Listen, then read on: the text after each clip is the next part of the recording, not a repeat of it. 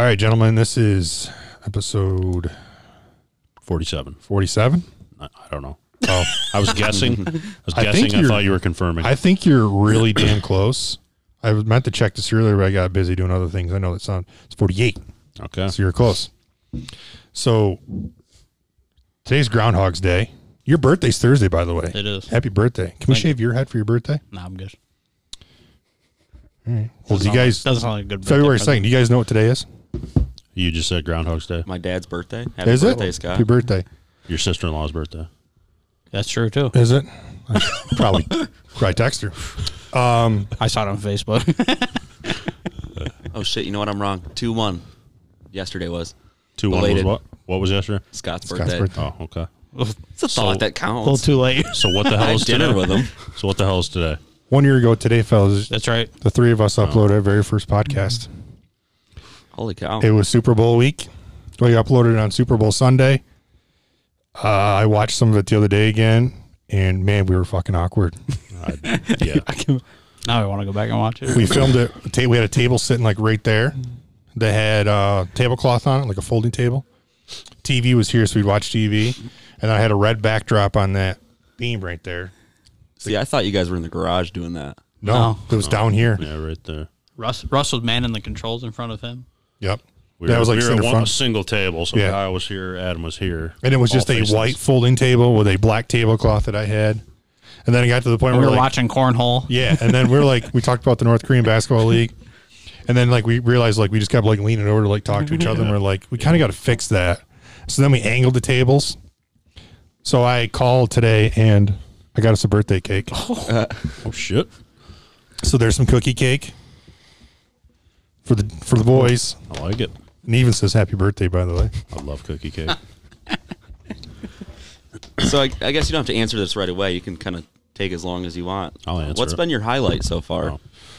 So I think I don't want to get sentimental, but I think the highlight is just the fact that I think when we all started this, you guys can speak for this.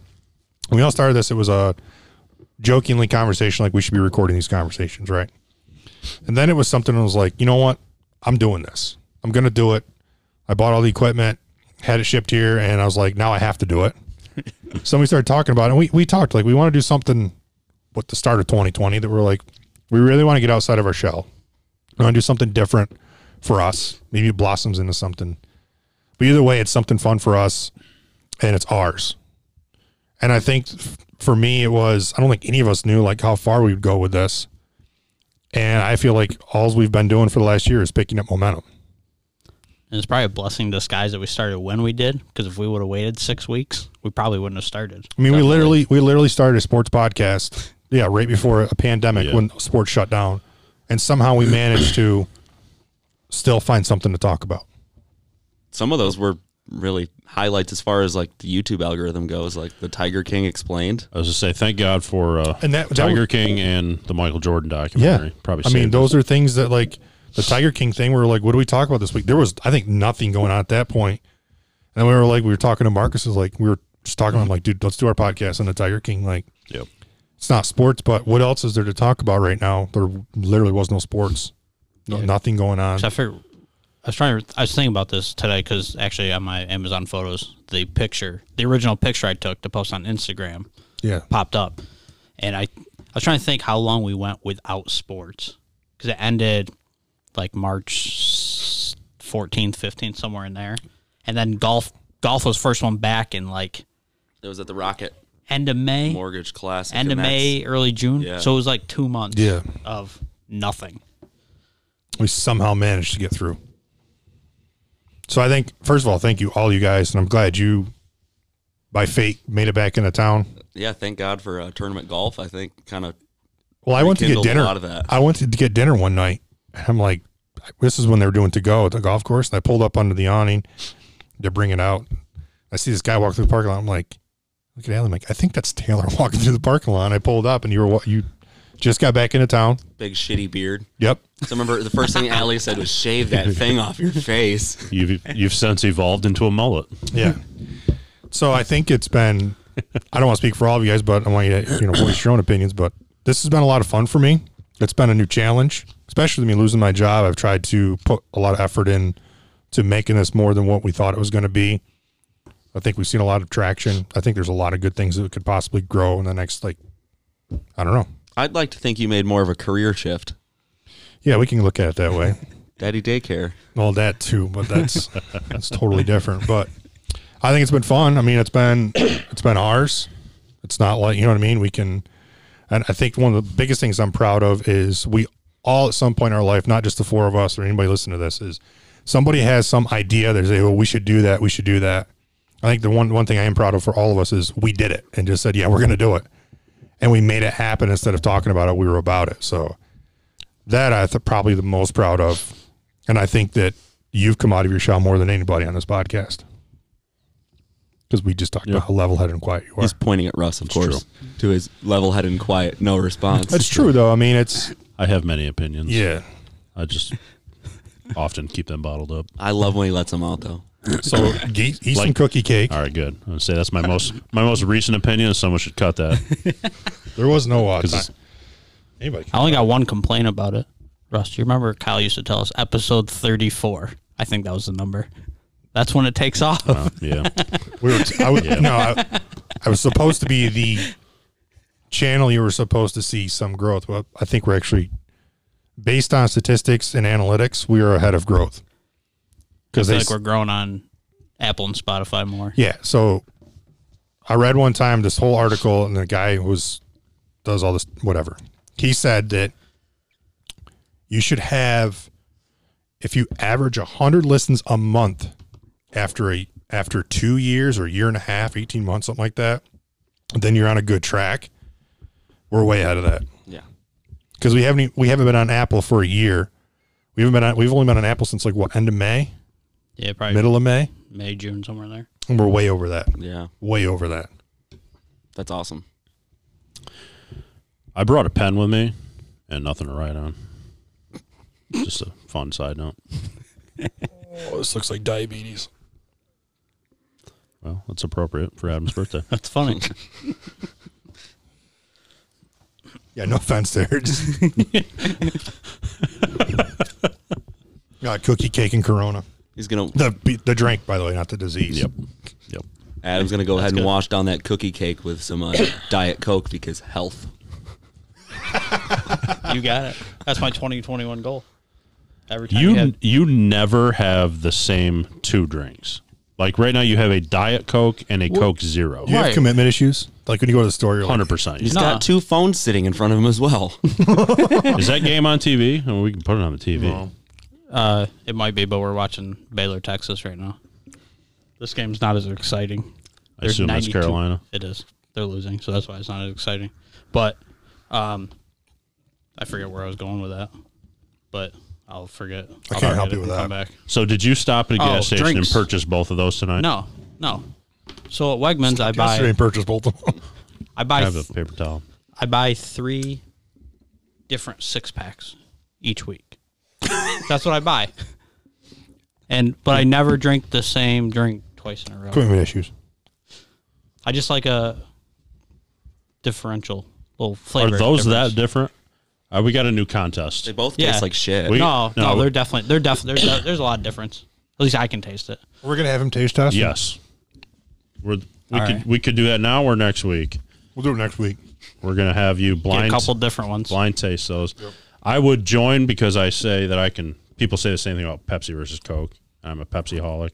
I think there's a definitely a difference. And I could tell. I like either, but You go two Definitely dubs. not address the fact that I have 2 different teas in front of me right now while I talk shit. You're not known for that though. You have the, I always have a All right, double. you should have a beer in your hand. so I haven't noticed. You've got 2 of the giant Arizona teas. Are they labeled 99 cents or $1.29? 99 cents. Okay. Apparently they're $3 a pop in Europe. If I was gonna say the rumor is there's the new ones are starting to go up. They're labeled $1.29. Yeah, and they're tiny little bottles too. They're getting you. They drag you in with the big ones, and then they hit These you hard. mass-produced cookie cake cookie cake with all this frosting. Like I could house the shit out of these. I was things, supposed to. dude. I was gonna They're try so to good. get it from the cookie company, but couldn't make it to the mall today. So before we A little snowy. get started, I have a question for you. We didn't get started yet. Indio. Well, we're technically started. We're recording. We're started. It's just having a birthday celebration. So, I don't think it was last week. It was either 2 or 3 weeks ago. We were talking about some hockey stuff, the divisions and where they're playing. Yep. And we had a conversation about teams and where they play. And I think I made a snide, or not snide, I made a, like, I actually don't think I knew about multiple hockey teams in Edmonton. Multiple hockey teams. Did you mention multiple? It was like a minor league team. I mean, most of those Canadian cities have multiple. We mentioned Winnipeg because Winnipeg. Yep, because the Dubois trade went down, and his dad coaches the Manitoba Moose, which are in the same.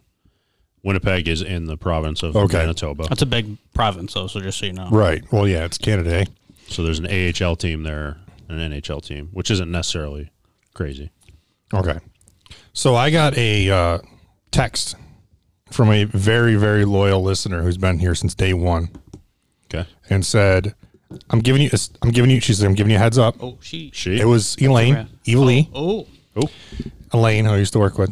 Okay. She threw me a birthday last week, and I said, Elaine, you're just a tad early. Yeah, she's got that all written down. She's got like she said, hey, by the way, I don't want to freak you out because I know it happened to you before. I had a package sent here from a listener, Scarface DVD. I don't know if it was a death threat or like, hey, this is a gift. No, no note or context. Nothing. He talked about never seeing it. No envelope of white powder or anything. Yeah. I just mentioned I'd never seen Scarface, and I found out who it was after, but it took me a couple of days. But yeah, someone sent me the DVD. It's over there still. I haven't watched it. Sorry. Me either. Are we going to do a screening or what? We can. So I received the second package I've ever received from a listener today. You guys are going to love this shit. I asked about the AHL. It started about hockey, so now I'm really intrigued. Lane sent us 4 Manitoba Moose hats. Oh, shit. It's going to be a hat because we mentioned it. We mentioned hat. Dude, the Manitoba Moose is the Manitoba Moose. Sweet. I love this. So I'm assuming you probably want that. That's the fitted snapback, a little flatter. Okay. I'm assuming, unless you want one of these other ones. What's the back look like? I think those are just fitted. Okay. They're large, extra large, so I may have to take that because that won't fit his tiny melon. Tiny melon. I pulled away from the mic. So thank you, Elaine. This is pretty awesome. That's sweet. I got this package today, and I'm like, what could it possibly be? And it took me a second because she's. Stretch. I've seen. Snap. Not that I've been in the office lately, but when I do see her, all sports. Yeah. So She knows. Is she working like remotely or something? I mean, I think they're part-time remote, aren't they? Yeah, I don't know what they are, but I just mean, where's the connection from her? I used to You work don't have with to her. get deep into her connection, but used to with the work with her. Manitoba Moose Oh. thing. We talked about it. She listened to the podcast. 2 episodes ago, we talked about it. I don't know. get that. I might have joked That's and just said I need a crazy that- Manitoba Moose hat. We did. Yeah. One of us jokingly said that. I need a Manitoba Moose. And this came, Fits. the label on the box says Winnipeg Jets Hockey Club. It came straight from Canada. I'm going to put something into the universe then. Man, you guys ever see those left-handed Newport 2.0s? You never touched one, have you? No, I'd really like to see one come in the mail. Yeah. Wait, did that one fit you? That's awesome. Thank you. I got all this brain in here, so I don't know if it's big enough. It didn't fit you? You don't have. It's just a touch big, but I could definitely kick Just grow your hair out in a foot. that one fit you. Oh, yeah. You got a bigger head than I do. But I'll take this one. Doesn't matter to me. Let's say, what's your preference? They were addressed to you. It doesn't matter to me. Not the first time someone's told me I got a big head. Won't be the Jesus last. Christ. So thank you, Elaine, for the Manitoba Moose. I like it. Awesome. Thank you. It took me a minute. Like I opened it and I'm looking at the front. I'm like, I don't know, 20 seasons. I'm like, I don't know what that is. And I like looked on the back. I'm like, Manitoba Moose. Oh shit, we talked about the Manitoba Moose. You know what else goes with Manitoba Moose? Moosehead beer. See, now that's something you can put in the universe that might actually show up, I hope it does. If not, we could just drive to Wegmans. along with some Killian's Red. So I'm gonna. That's some good stuff too. I'm gonna rock the Manitoba don't die. Moose hat. Since I'm going to put my headphones back on. I'm going to go back to this hat for the episode. I'm going to leave this here. I love it. I will wear that. Because I got called out in the comments section of a video recently by somebody's father that my hat was too low. And yeah, couldn't see my eyes. I It was saw too that, dark. yeah. So I don't want to get in trouble. You should call him out for his fucking username. I do every time. That's true. What the hell does that mean? He doesn't know. Random. I didn't know what it was. He said they gave it to him. I almost deleted it because I'm like, is it spam? Remember we saw. I don't know if you remember during the draft last year. Because I was like, Yeah, in the live because you stream. guys were here and I wasn't here. I Yeah. had meetings, so I wasn't here. But I was like, what is this? And then I realized it was my dad when he said he was a Vikings fan, and I'm like, what is this username? He's like, I have no idea. Just they gave it to me. And I'm like, Hell yeah. I love that. We'll have to show up to the golf course today all wearing one of these and be like, I will definitely. what the hell are you guys wearing? Like, will Manitoba Top of my Moose. lineup right now. I love it. I like it. Thank you. Well, hot in these rhinos. It's better. All right. So let's get into some actual shiz. We're what? How far in are we? We're 15 Adam minutes. bought a nice timer for us, so And we it's didn't have not to ask running what the right time now. was, and he didn't turn it on. You can start it because now we know we're like 15 minutes. But Taylor, can you Now we're turn good. my headphones up a smidge? Somebody's got to talk now. hey, That's good. Thank you. good. All right. So we have Super Bowl this week, Oh, yes, we do. and we have finalists. I'm out of this running. I do not have a dog in this fight. We did the season or the playoff picks. Adam Russ have 7 points. T Dubs over there's got 6. So everybody just submitted their picks to me for the Super Bowl. So Taylor's only got a chance if we both have the same pick, and he's got the opposite one. Correct. Right. So I have on here, you got to pick the game, So the game's first. and then you got to pick the over-under, You got to hope we didn't go opposite. I wish I would have gotten the opposite just by default, just to make it interesting. and then there is a tiebreaker. Put total score in there just in case you guys are still tied. But you guys didn't. You guys are not announcing these. I'll do it right now. Okay. So what's this? This is Adam's pick. Adam has the Bucks +3 in the over 56.5. Total score he has 58. So I'm out. So we are going to have a winner. T Dub has Bucks +3 in the over and total score of 58. Can we talk about how T Dubs tiny circled the +3 instead of instead of circling Bucks? They literally have the same damn thing. They do. Wait, No, they do. Bucks +3 over and 58. They even have the same total 58, score. okay. I thought you said 53. That'd be funny And if he picked over and then Well, that's 53. why I was wondering that. I'm like, Maybe that's how he's canceling it out. Russ -3, the under and 55. Chiefs, Chiefs. not Russ -3. Well, you I, picked I -3. wish Russ was playing. Chiefs Sorry. -3. I see it coming to So the no- so score therefore- breakdown Could for be. them. So therefore, we will not need the tiebreaker unless it's a 3-point difference and we both push. Right. Right. That's the only possible tie now. And Russ and I have first and second wrapped up.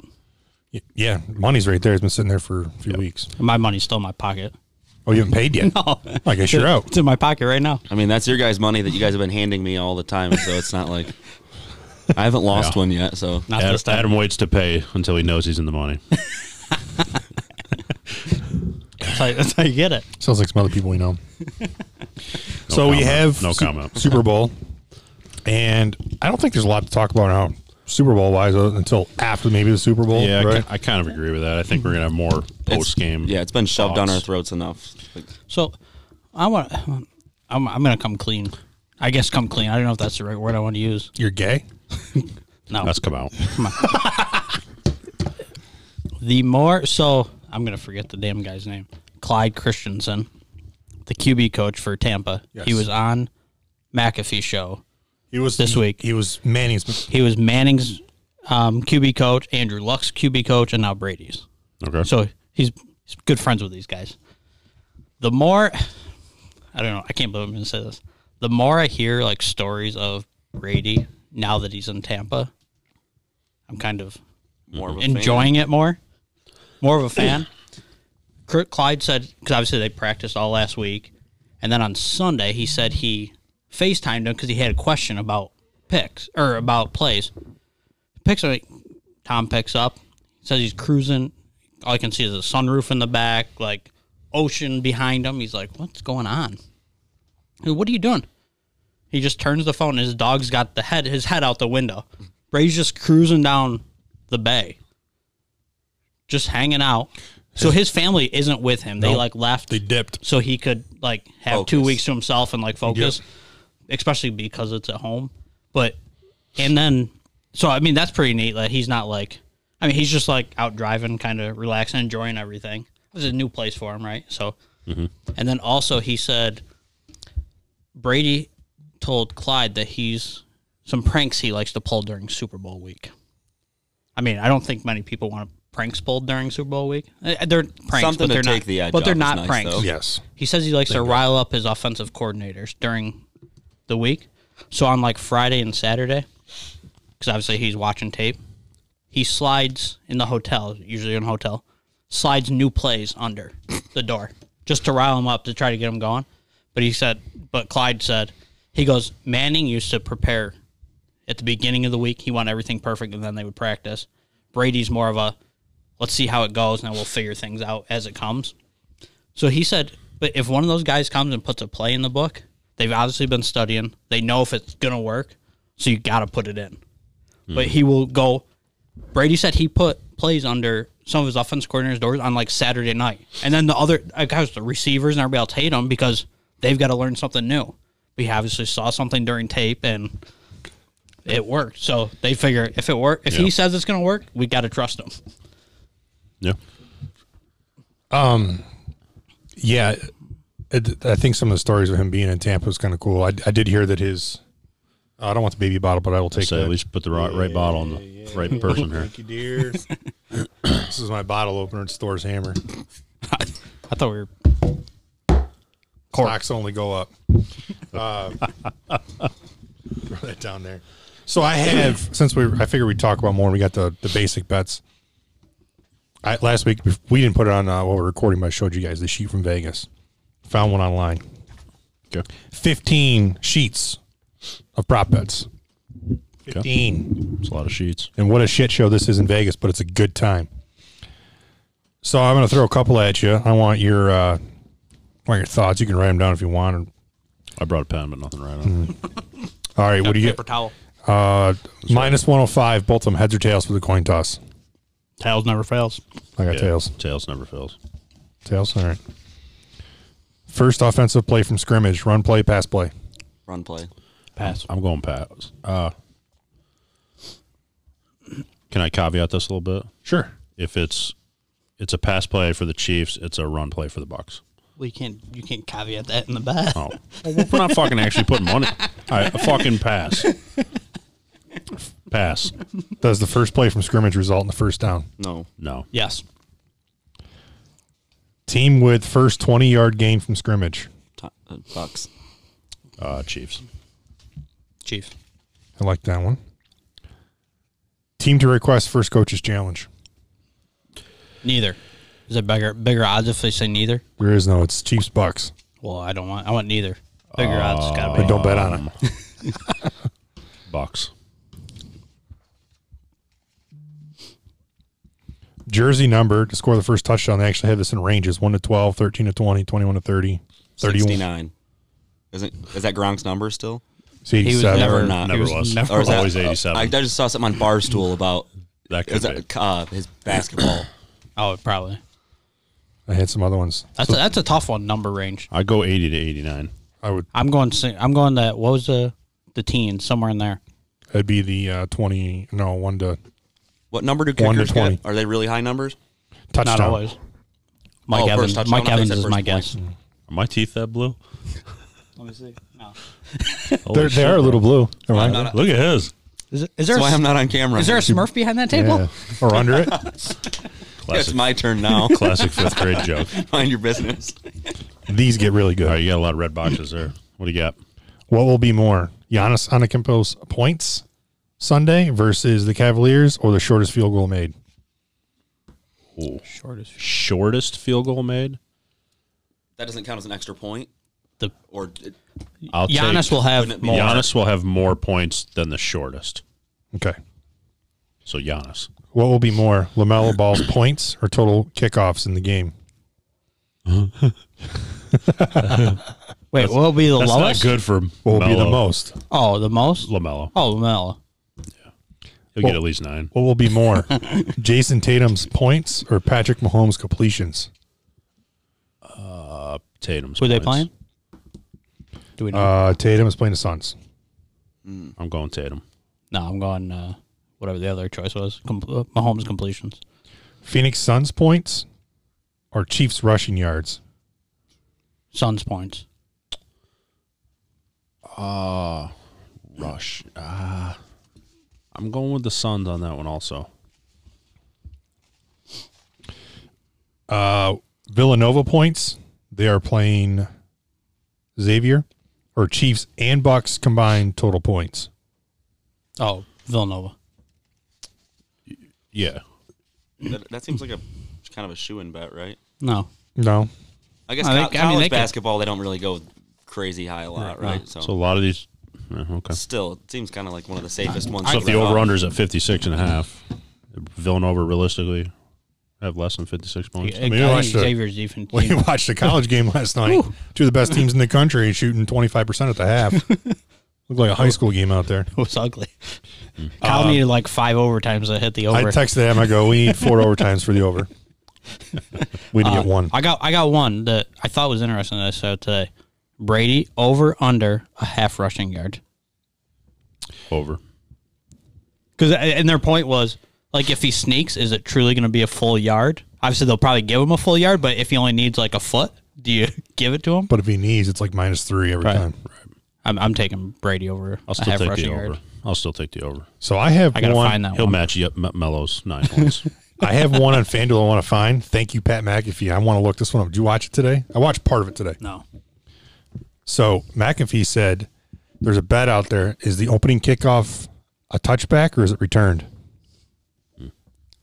I would assume touchback is the favorite. It is the favorite. It's got to be big odds. But McAfee said that ball's fucking brand new. It's like plastic. They don't work it in. And kickers love, like, they cannot kick brand new balls. That's why I have separate balls. Yeah. He said, so that thing ain't going anywhere. He said, because what they do is they kick off with it. That guy does whatever he does. That goes to somebody, and that ball goes to Canton. It's one and done. It's like a brand new ball they take out for opening kickoff. So I'm like, I kind of liked it. And Some insider trading right there. Harrison you Buck- hope the rain's coming down. he said if And Buckner Harrison Bucker can put him in the 10th row. and he said I don't give a shit if he's kicking a beach ball. they say Next question. not a touchback. 7-2 the last 9 Super Bowls. Okay. Good. I think they love to get that Yeah. right. It's that energy thing, Okay. that momentum. 7-2 last 9 Super Bowls, but when did they move the kickoff yardage up? That was only a couple years ago. I'd say probably been 5 years. It's about I'm not really sure. Remember the conversation we had? I don't think it was on air, but about really odd catered stats. I feel like that's one of them. Just like Yeah. searching through the abyss to find stuff that fits your narrative. That is the prop bets for the Super Bowl. I think unless it goes out of the back of the end zone, you're going to see that return because, I think it's a momentum thing, right? If I return, not Someone's they're not amped up. Yeah, they're amped up. They're like, hey, let me try to get this back to the 40. Let's get it started. So before we move on from football, I did what I did last year. I turned on Madden. You went to Vegas? No, that was 2 years ago. Oh, I turned on Madden and did the simulation today. Fair enough. Kansas City won the game 44-30. Oof. Mahomes 37 for 50, 537 yards, 5 touchdowns, 2 interceptions. Brady not clutch at the end. 3 straight 4-and-outs in the fourth quarter, but 42 for 65, 479 yards and 3 touchdowns. Those sound like video game numbers to me. I did see a simulation of Madden of the draft earlier this week. Trevor Lawrence didn't go in the top 10.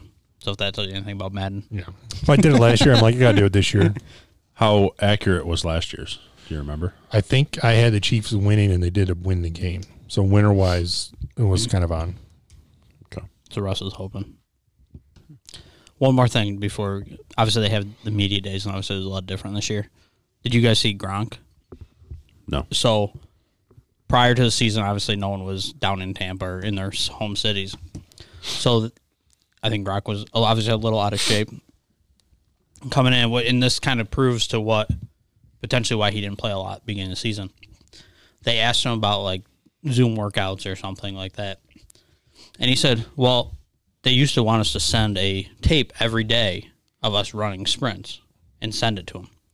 He said, I would record all the sprints on one day, just change my shirts, and then I would just send them different days. Yeah. I mean, that's works smarter, not harder, right? Yeah. So he did them all like one day. Like That's each week actually a pretty did good it idea. once, and then just send them. That sounds send 'em all harder to day. me. Would you rather do 15 or 20 sprints Yeah, a but day they're- or 101? You have to do it the rest of the week. Yeah, but they're pro athletes. I saw something similar to that the other day, not sports related. Some guy did an experiment for his job. He does something. I don't know what his job is, but he ended up telling his bosses after, and they thought it was hilarious. He taped a loop of himself in Zoom meetings, just like nodding his head and like sipping coffee. And for a week straight, he just played that loop. And like get different videos of him. And like then he finally told them, like, I like it. yeah, That's not bad. that was pretty funny. All right, we got to talk about this. Golf starting. Don't forget your picks for tomorrow. Pool starting. If you're listening to this, you don't have your picks in. I probably will be texting you or emailing you. Have you gotten many picks out from people? Yeah, I got a few. Yep, I've gotten a few already. I'll probably get you mine after this. Mr. Rupert was the first one. He texted me the other day with his. And Hurley. I need Team Sanchez. Oh, he was sending me a million questions today. Was he? So He's all over it. Sanchez, and I need, if you can, Tony. Oh, yeah. Get those. But I'll be sending stuff out. I've already sent out some reminder texts. All right. We got a good golf conversation today. Patrick Reed. Oh, boy. Name's back in the headlines. First, congrats. He won this week, 5-shot win. But not without some conversation. It was very wet out there. There were Torrey Pines, right? Yeah. Pretty good storm, I think, Thursday afternoon into Friday-ish, something like that. It might have been even Friday morning. I don't know. One day it was coming down sideways. Yeah. So Reed hits a second shot. I don't even know the hole.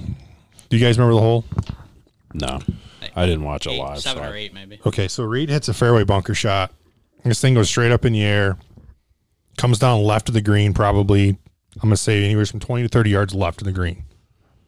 Would you agree with that? Yeah. Anybody see it? Okay. Ball does bounce. That was the big question. We'll get into that.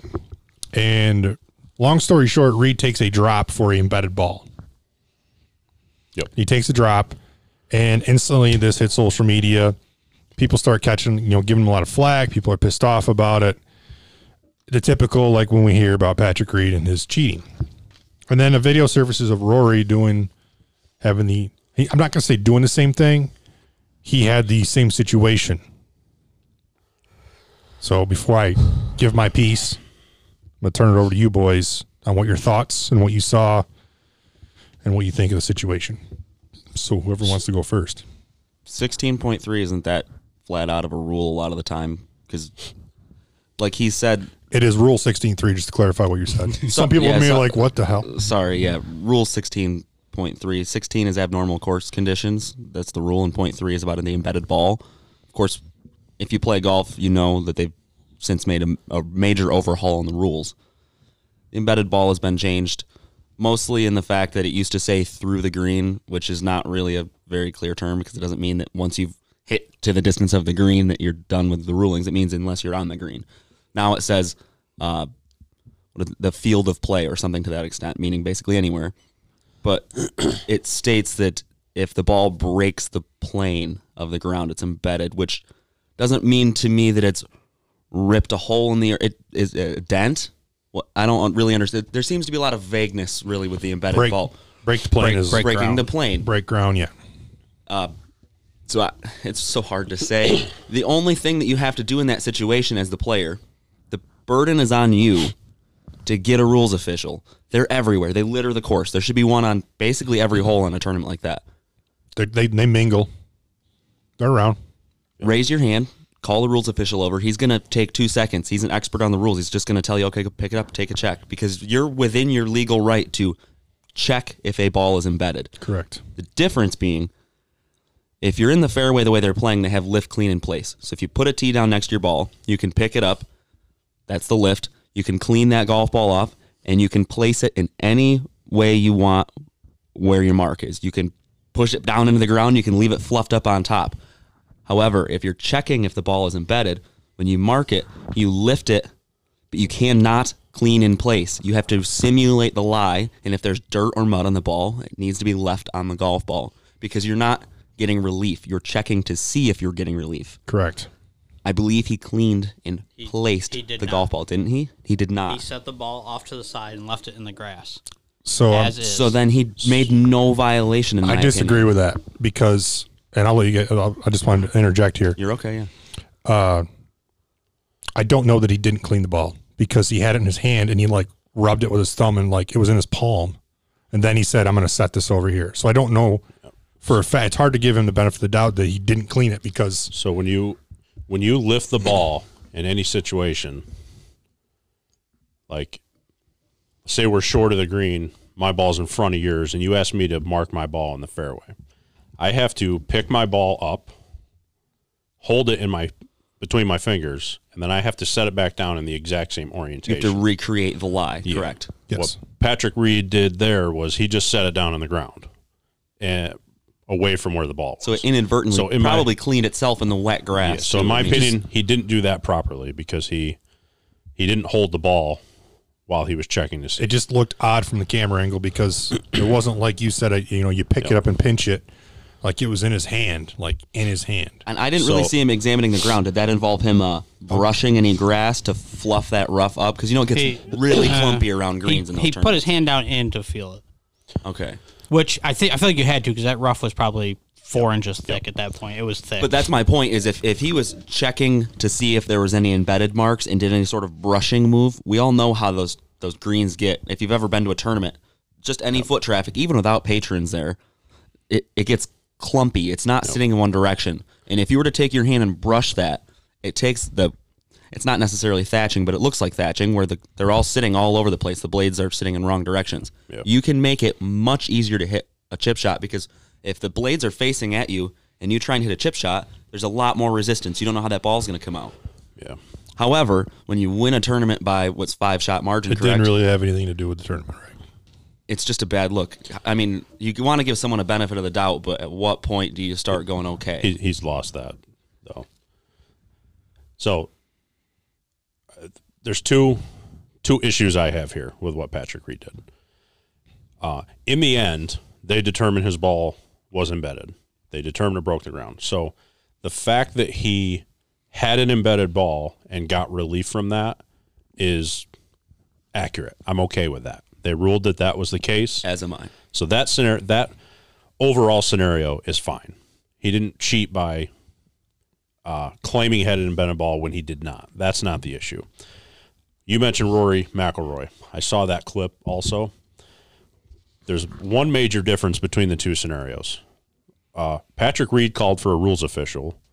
Rory McIlroy, not that Patrick Reed doesn't know the rules, but Rory knowing the rules, just determined on his own. Was confident enough in it. With Rory Sabatini walking directly next to him. They got to his ball. He looked down, and he said to Rory Sabatini, Rory, I'm going to check to see if this is embedded. Rory, you could hear him saying, okay. He marked it, checked. Yes, it's embedded. And he checked with Sabatini on what the drop was. So then he dropped it. So that's the first key here, the difference. Rory McIlroy didn't call a rules official. He checked with Rory Sabatini.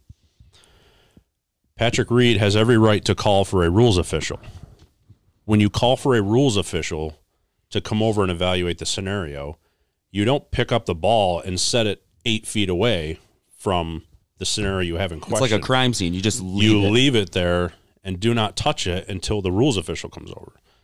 Because he marked it, set it down away. The rules official came over, and you can hear the rules official saying, why are we looking over here? What's going on over here? Yeah. He came over and looked at Patrick Reed's ball where it was sitting, and even he was confused as to why is your ball here and I'm looking over here. So my first issue is that if you call for a rules official and then you touch your ball, what? He touched the ball first, then called for confirmation. And he did ask his playing partners. He said the volunteer said it did not bounce. Because that's right. None of the 6 of them, the 3 players and the caddies, Yeah. saw the ball bounce. So that's why they asked the volunteer if it bounced, and she said no. So to me, which was wrong because it did bounce, as we saw. But either way, to me, that's kind of irrelevant to why he looks bad in this situation. So whether it bounced or didn't. So that's my big problem with the volunteer argument is from him was, unlike Rory, who I think a playing competitor possibly had a better chance of looking at it as opposed to Patrick, because he just yelled over and said, "Hey guys, going to check this." She said it didn't bounce. She didn't say it didn't bounce. He said, "Did it bounce?" She said, "No, I don't know if it bounced. I didn't see it bounce." That doesn't mean it didn't bounce. She just said, "I didn't see it bounce." Hearing what you want to hear. And we're talking about volunteers who don't volunteer. They actually pay to be there. They're not get a sweet outfit. They're not judge and jury on rules. So I just, for him to use that as in his argument, just, I don't know. He can't really, in my opinion. It's a volunteer. So to me, whether or not he said, "Hey, bring over a rules official," and then picked it up, or whether he picked it up and said, "We need a rules official," no matter the order, they happened within 5 seconds of each other. So he got there and had to have known he needed a rules official. Don't touch the friggin' ball. And then until he had confirmation from the rules official, to me, once you call for a rules official, you're waiting for their opinion. You no longer, I won't say that you don't have a right to, but it's almost another level of you call him over, you don't touch the ball. It's like a hierarchy of whose opinion should be put out there. And if you're calling for their opinion, you back off and wait for their opinion. So therefore, when he picked the ball up, he did not have knowledge that he was able to clean it. So therefore, you don't go set it 8 feet away. I know this scenario isn't like a gigantic deal, but this guy has lost all credibility on tour because you can sit here and list 10 situations that he's been in like this. And at some point, you got to realize that. And his cheating goes back farther than tour, though. Mm-hmm. Yeah. Goes back into college. I mean, there's... Ask about his teammate's wristwatch. Yeah, and missing putters and cash. I mean, the guy basically got kicked out of Georgia and went to Augusta State. And Georgia's statement at the time was, we parted ways with Patrick, the individual, not the player. Yes. That was their political way of, not getting into it, I guess. Yep. I guess you could say that was kind of like... Yeah. The thing that overshadows it for me isn't even the situation. It's how he handles himself off the golf course. I mean, we've talked about burner accounts from... I feel like the NBA is the notorious group of people. You see a lot of NBA players do it, but when something puts you in the spotlight like this, why would you have a dozen accounts post the exact same thing? And even if you're posting something pro you, I guess I could understand the burner accounts. But they were calling out Rory McIlroy as if he was at all involved in this situation. He's just trying to take relief playing his own round. He wasn't really even... He might have been in contention, but not... It's not like they were coming down the stretch together and both had the same ruling issue that screwed one or the other. It's just such a bad look. It's the same reason why when the PGA Tour bought the whole tour baseball tickets, they bought Patrick Reed and his wife tickets on the opposite side of the stadium. I didn't know that. Yeah. I believe Luke Donald was pretty open about that. Was he? Yeah. B. Harris played golf with Luke Donald, by the way, a couple weeks ago. Seems like a chill dude. At Jordan's course. Oh, my God. So it would make a big difference to you guys then if he would have just called the official over to begin with, right? Because as Taylor said, the official is going to make him move that ball anyways. Right. Because with that ball being so down in the rough, you had to move it in order to move it to check it. So he's going to have to move it anyways, whether he calls for the official or not. Correct. But you don't bring an official over and move the ball around, set it on the ground 10 feet away from where you were. Let me ask you this. If you were playing in a tournament around here, we don't have rules officials. And seldom, if we do need that much of a ruling, you call the pro shop, right? If you needed a ruling and you were unsure, you'd ask your playing competitors, right? Right. Wouldn't one of them, if somebody didn't really know, I guess, around here, most people, we all know each other. But if you said, hey, can you come take a look at this? I think we've all been in that scenario, right? Yeah. I think that's what Russ is hinting at, and kind of like the same avenue he probably should take with his reputation. He was well within his rights. He did nothing to break the rules. By the rules, he is allowed to pick that up and do all those things. It was the optics for him.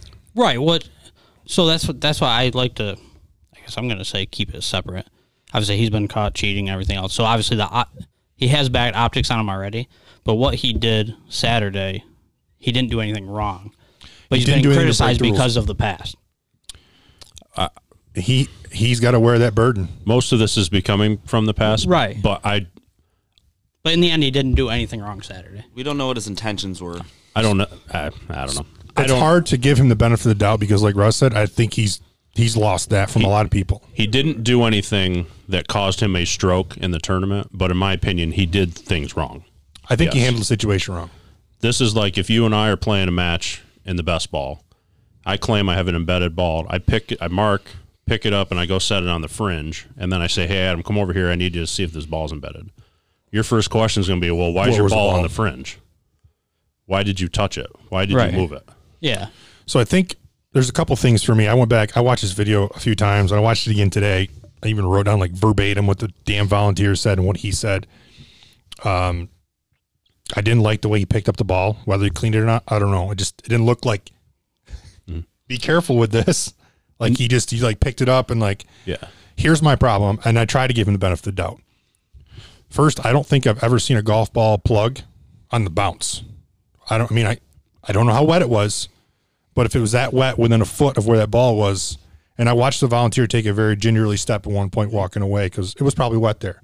But if it was that wet, why didn't that ball plug on the fly? People keep saying that, but I don't think that it needs to plug as we like to think in upstate New York, where we're banging them into these fairway slopes and the ball disappears like it's a wood chip. Well, you're also in the rough. It's like break the plane, which 3 means or 4 inches. So couldn't you get? I don't know this. Could you get an embedded ball drop because, say, there was already an indentation in the rough and the ball falls in that, right? Correct. You can still get an embedded ball because it's broke the plane. Yeah, especially if you don't know. Yes. And I thought of that. that. It's a place at that point because you would have. Yeah. Yes, because you would have no knowledge that dimple was already there. Yeah. Which, and same thing with Rory. I think that could have been the same thing. Someone could have walked through there and Rory's balls and some indentation.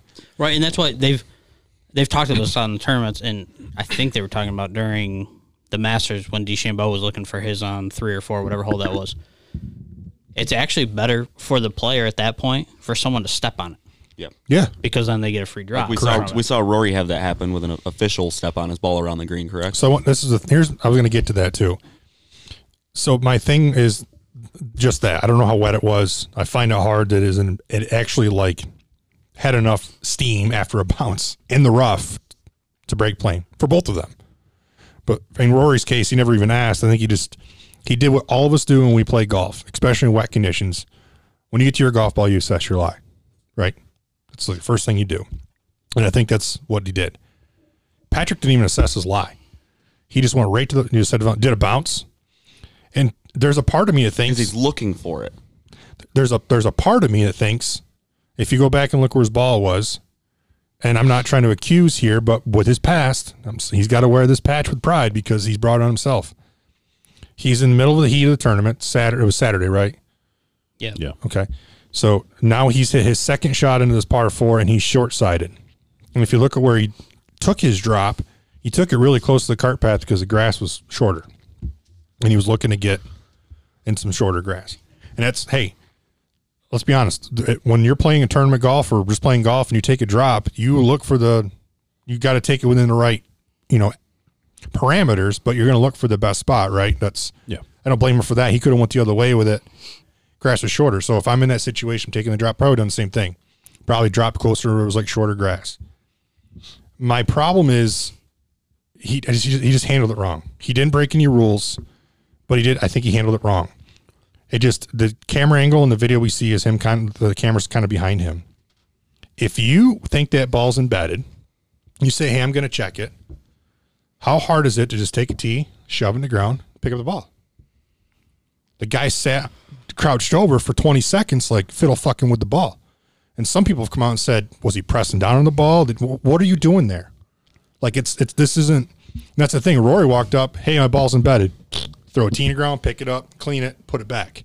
And Patrick walked over and he's like messing around in the grass. And with a guy with that image, probably not a good look because then he picks it up. I'm going to get a rules official. Like some people are like, did you make it indented into the ground? Like people have these questions and for good reason. The guy's got a reputation. I don't like the embedded ball rule, and there's a few reasons why. The first one is my own ignorance, I guess, at this point, because when I had done the PGA qualification for the rules test, that happened to be conveniently a year or two before they made the overhaul to the rules of golf. That's point one. Point two, if the rule states that the ball has to break the plane of the earth, right, and we're talking about maybe there's an indentation already in the rough, wouldn't that mean guys could take relief from a divot in the fairway? It's broken the plane. It's sitting in a hole that's broken the plane. Why can't they take embedded relief every time they're in a divot? That's another one that people have addressed too, yeah. And I just think it's too vague. I think to say an indentation is a really terrible thing. If it sits on the grass, it's making an indentation in the fairway anyway. I just wish the rule said that the ball had to be seated below the equator. Then it's embedded, right? Because when you get a really embedded ball, you kind of make it that suction cup as it comes out of the ground because it's more than halfway under. If it's not sitting past its equator in the earth, you can still make a great strike on that golf ball, and you shouldn't be given relief. Play it as it lies. I don't like this breaking the plane because that could mean that only a little edge of that has really pushed into the ground. Are you deserving relief? I don't believe so. I think it creates too much. I think anytime there's the opportunity for relief, you should be really in a spot that you cannot play your shot. And unless that ball is above its equator with mud around its shoulders, you shouldn't get relief. Because I think that it creates the gray area with the divot thing. I know that if I was in a tournament, I wouldn't do it, but I could see some people I know definitely trying that on an 18th fairway coming down. They leave it in a divot and say, well, it's embedded, it's broken the plane. Has it? I just wish that if he, first of all, he didn't break any rules. He's entitled to. That's nothing to do with Patrick Reed. It's the rule that I don't like. Right. And he didn't break the rule. He actually took the extra step by getting a rules official. That is not a required step. But where I think it just muddied the waters was you called for an official because you seemed that unsure. Like if you were that unsure about it, then just leave the damn ball there. Like throw a tee behind it or just wait for the rules official to get there and say, hey, his excuse was pace of play. That volunteer said it didn't bounce, whatever. Like, I think the ball's embedded. Like, it's that simple. If he does that, we're not talking about it. That's just, I think he just handled it the wrong way. I think there's got to be something in the back of his mind where he knows, like, it looks bad. I mean, he's just got a reputation. And that's probably why he called the rules official. And, props to him for doing that. But at the same time, like, if you're going to call the rules official for that much information because you're that unsure, just leave the damn ball. So I didn't hear him say anything about pace of play, but I didn't either. I think that would be interesting, right? Is because we've talked about, I don't know when they were implementing that, is by player. If I don't like that I need a ruling, so then in 2 holes I might go under a timer. You're talking about the new pace of play rule, right? If from 2 holes from now they're like, oh, you're behind pace now. Well, 2 holes ago I had to call for an official and had to wait 5 minutes. Wait for him, yeah. That. Yeah, there's discretion. That's got to be addressed somehow. Well, I would hope it is, but it's, I don't know. Yeah, I think if he just walks up, checks it, and says my ball's embedded, no one questions it. I don't like personally that he sat down there for like 15 seconds, like messing with the ball. Pick the damn thing up. Yeah, mark it, pick it up, clean it. Right, but we don't know that he was messing with the ball. It didn't look good. Well, right, it didn't look good, but the camera was behind him too. It just didn't look good. We don't. What else are you doing down there? There's 170 guys that play normally on the tour totally with medical exemptions and the whole gamut of the PGA Tour, yet we have one persistent player that is always If my ball's embedded, I don't have to squat down like I'm ready for a fastball. Bryson's in there. But not for ruling issues, for pace of play maybe. He's had ruling issues. No, but I think there's a clear difference, though.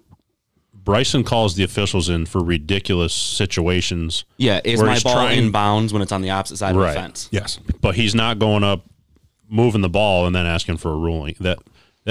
That's Bryson being kind of a douchey asshole. Yes. He hasn't been confirmed in a scenario where he's cheated. That's a difference there for me. Yeah, he had a couple of rulings there with was it fire ants? Yeah, the fire ants and then that out of bounds. Out of bounds. Yeah, he doesn't look good in those scenarios, but he didn't go up and move the ball and stuff. Like you say, if Patrick had gotten there, realized this may be embedded, called an official over, and then they went through the scenario together, it's no issue. It's whatever order. If he picks it up, calls for an official, doesn't know he can clean it yet and then sets it down on the ground 10 feet away, it just looks sketchy. And I was wondering if he set it down so far away because the rough was so thick, because where he set it down, there wasn't much rough there. Right, but maybe I'm wrong on this rule, but as far as I know, he doesn't know he can clean it yet. Therefore, he should not have set it down. I think he said, "Don't clean this yet" to his caddy. Because then after the official left and said, "Yeah, you can drop." He said, "Okay, pick it up and clean it." Understood. Yeah. But if you don't know you can clean it, you shouldn't set it on the ground. You have to hold it so that the ball doesn't get altered in any way. I guarantee that's in one of the books of decisions. The problem is they're bigger than the King James Version of the Bible. And I think that issue, that didn't become an issue because in the end he was allowed to clean it. If they had said you weren't supposed to clean this, therefore you weren't supposed to set it down. I didn't like the way he picked up the ball because, like I said, he wasn't like careful with it. I didn't like the way he looked at the ball. He just was like holding it in the palm of his hand. Then he's like, "I'm going to set this over here." Is there? And I'm going to leave it up to Taylor to find, just because he likes to bring out rule numbers. I'd be curious if there's something that says, when you pick it up to, like when you have to mark it, like you mentioned in the fairway, something like that. Like, does it say you have to hang on to it? Does it say you can set it down? Like, I assume if it says you can't set it down, there would have been a whole different ruling with, well, maybe not in the end because he got to drop it, but I'd be curious what that says. Does it say you have to hold it? Because I've always done the same thing. I can't, like you're saying, I just pick it up and like hang on to it. Correct. And then I've always been under the understanding you have to put it in the same orientation. Yeah, but I don't know if it's... And if he cleaned it, I'm making the assumption there was some sort of mud on the bottom of that ball from where it was embedded. And if you had a ball with mud on it, you can't tell me you set it down in the rough off to the side and it came up in the exact same condition. Right, yeah. That's why that's an issue to me. Yeah. So if you call for an official, you don't touch the ball. And if you don't know that you can clean it yet, you don't set it on the ground. And if you don't call for an official and you know the rule, just Like, go through it. Just do it. If you're ever in a spot where you're confused, it's 14.1, and C is the subnote, cleaning lifted ball. There's only there's 4 little bullet points, so I'll be brief here. You can do so, you can clean the ball when you're not technically allowed to yet. So like in this situation with Patrick Reed, to see if it is cut or cracked, because in that situation, it's the only situation where you can change a ball mid-hole. Yep. Otherwise, if you change the ball mid-hole, it's either a 2-stroke penalty or loss of hole. To see if it is cut or cracked, it says cleaning is not allowed. To identify it, cleaning is allowed only as needed to identify it, meaning you can rub the label or look for the edge where you put your Sharpie mark, etc. Right. Because it interferes with play. So like if we're off on the edge of the green and Russ and I are next to each other and he needs to chip and my ball is going to get in the way, I can pick it up, but I cannot clean it in that situation. I think we mentioned that already. Yeah. And the last is to see if it lies in a condition where relief is allowed. So it doesn't say cleaning is not allowed unless you then take relief under a rule, meaning he probably should have kept it in his hand, but it doesn't define in here if setting it down counts. Right. It's one of those gray areas that I think the Book of Decisions would probably address. If you clean a lifted ball when not allowed, it says if you clean a lifted ball when not allowed, you get a 1 penalty stroke. Right. Which for anybody listening in the rules of golf, it's almost unanimous across the rulings that anytime in stroke play you get a 1 penalty stroke, it's a loss of hole in match play. Yes. I think you texted me the other day and said it best. It was a common sense situation he handed poorly. Yeah. I mean, no one's talking about, and he can be all upset and be all pissy all he wants that people are judging him, and his wife can tweet all she wants from burner accounts. At the end of the day, the guy's got a reputation. And the reason we're not talking about Rory is because Rory's got literally the polar opposite reputation. And if he takes penalties, and sometimes they didn't even call for him just because he says the integrity of the game is important. And like you mentioned, he had a penalty last year. It might have been U.S. Open or someplace else. It was late in the season, I think, wasn't it? Playoff time. Somebody stepped on his ball and called the rules official over and said he got a really good lie on the drop, and he said he just wasn't comfortable. So he took another one to get it closer to recreate his old lie. So I mean, Rory's on the opposite end of the spectrum here, and even like Faldo and all these guys, like the next day were, they just said, "Oh, it doesn't look good." And then when I turned golf on Sunday morning or Sunday early when they come on, they interviewed, I think, Dottie Pepper, Faldo, I think 2 other people who used to play professionally. And basically to a person, they said he didn't break any rules. He really did handle it poorly. He probably should have, If you're going to call the rules official over, just leave the damn ball there. You know, if you want to throw a tee in next to us, when the rules official gets up, you say it's right there by the tee, whatever. But like you said, the rules official rolls up and he's like, what are we looking at? He's like, oh, embedded ball. And he's already over there, like pointing to the ground. He's like, what are we talking about? He's like, embedded ball. Dude, so when they pull up, they don't know what they're getting called for, right? Usually. No, I would. I mean, if they're standing next to a hazard that's on the course, right? You know what I mean? Yeah. Yeah, for the most part. But he just started like talking, like pointing to the ground, and the official didn't see a golf ball. And he's like, what are we talking about? Yeah. I don't remember verbatim what he said. He wasn't asked, the official wasn't asking, you know, what's the scenario we're looking at. He asked, why are we looking over here? Yeah. Because your ball's sitting over here. That was what he was questioning. He didn't break any rules. I just don't like the way he handled it. I just feel like if you know the rule, because you said, well, I can pick it up. All right, well then have a playing competitor look at it or whatever, and then just take your drop. But then to call a rules official or pick it up, put it in your hand, it didn't look good. I mean, I'm just always been one of those people, like if I'm not sure, leave it. Yeah. Ask somebody. Like give I'm somebody else's I'm shocked opinion. we haven't seen maybe there wasn't a camera from the other angle. I don't know because Right now is the perfect time for cheaters to win. I don't know when. That's all I'll say is with no patrons around. Yeah, but I don't think patrons wouldn't have saw that either, probably, because they still. But you're asking behind for them. other camera angles. You ever been around a shot when a tour pro's hitting? It's like everybody's. Honestly, Well, if there's patrons there, that might have benefited him. that would have been matted all down in there. Oh, because he would have walked up and said, "Did it bounce?" Oh, yeah. And there would have been 100 people there who said, "No, it bounced." yeah, Right? and he probably wouldn't have checked it.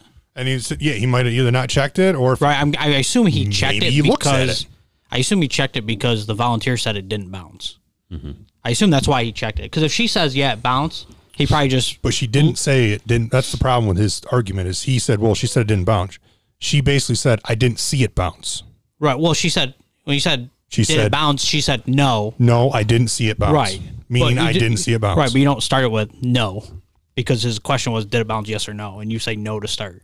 But then she says, "I didn't see a bounce," meaning I didn't see a bounce. Right, but that's what I'm just say yes or no at that point. Don't say no, I didn't see it. Well, Right, it's just I mean, well, yeah, it's just call the rules official over and don't touch your freaking ball. Yeah. That's The nice thing, the only thing I like to take home from golf this past week is that the golf gods always even things out. And Paul Casey won on the European Tour. He did? Nicest person.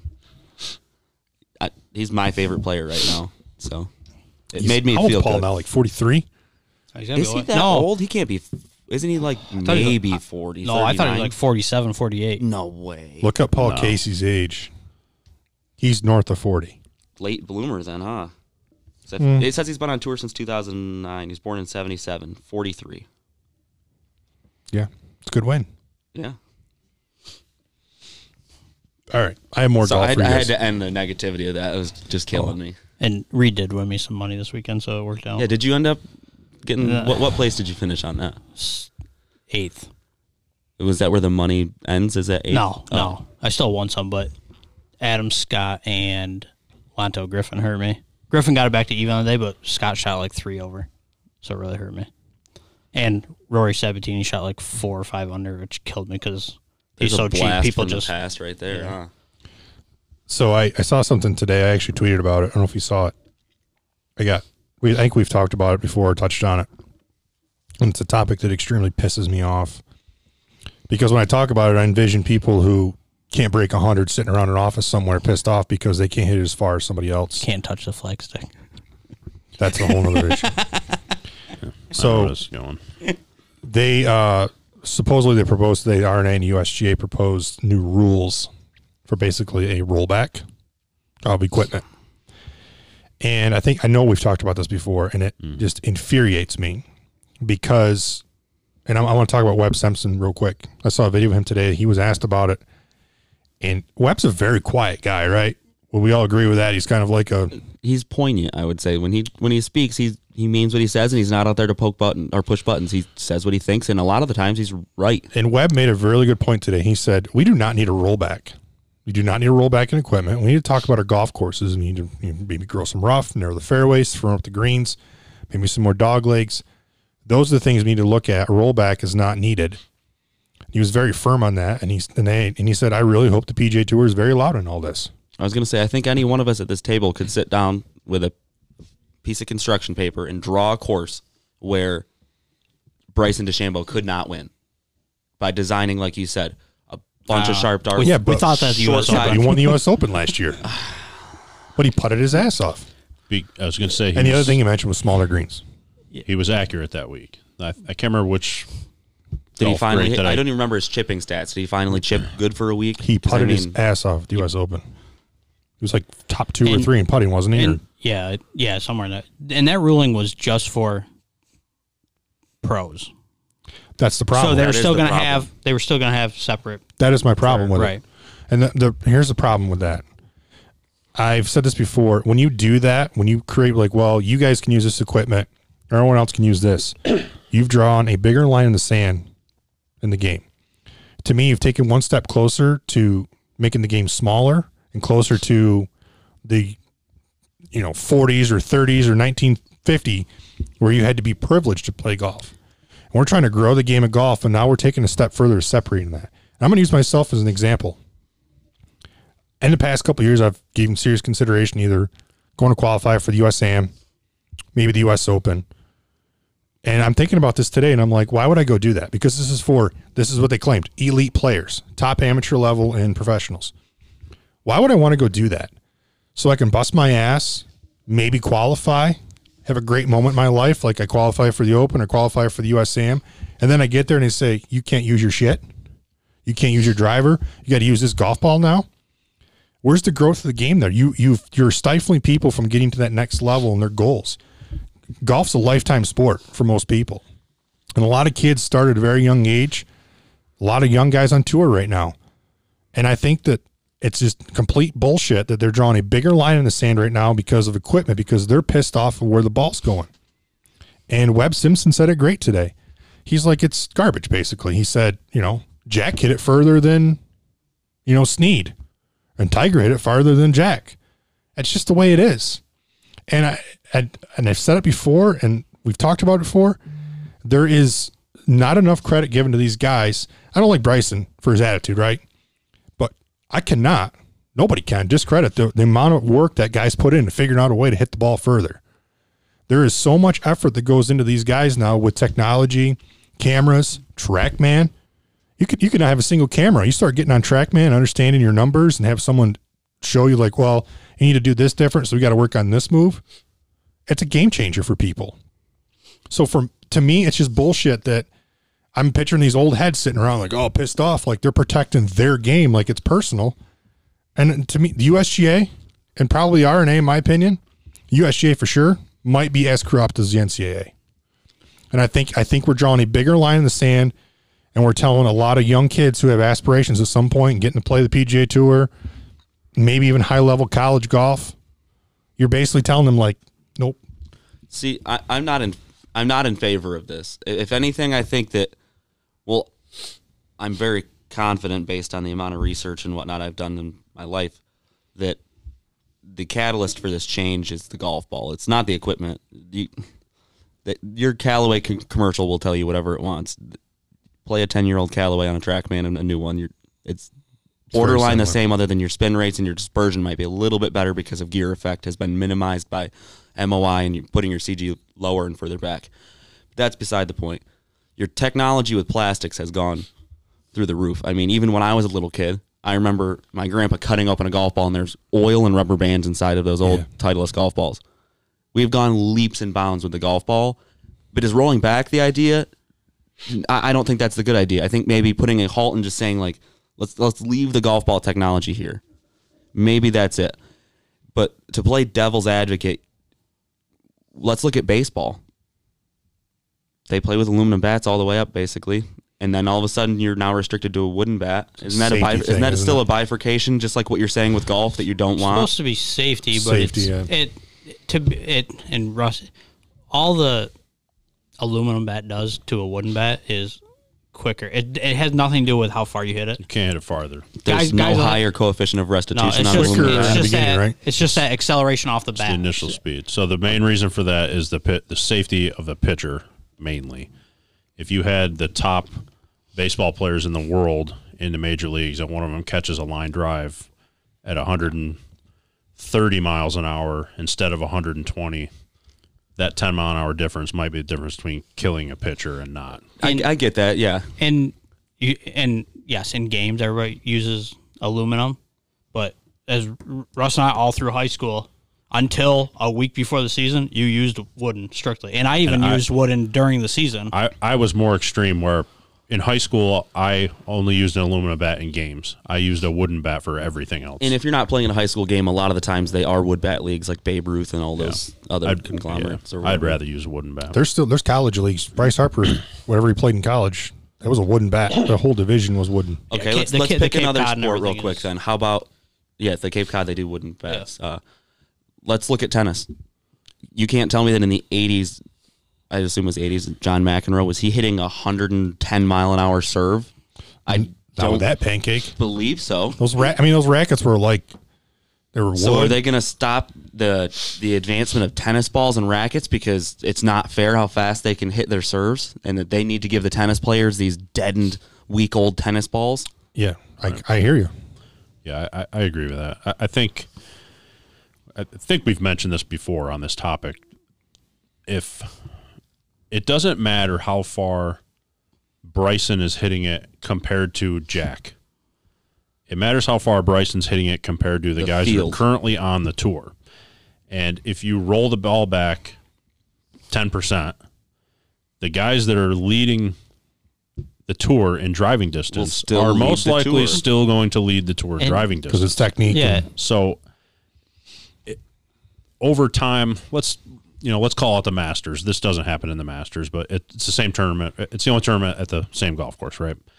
I'm going to make these numbers up, but let's say from 1970 to 1990, the average winning score was whatever you want to throw out there, 8 under.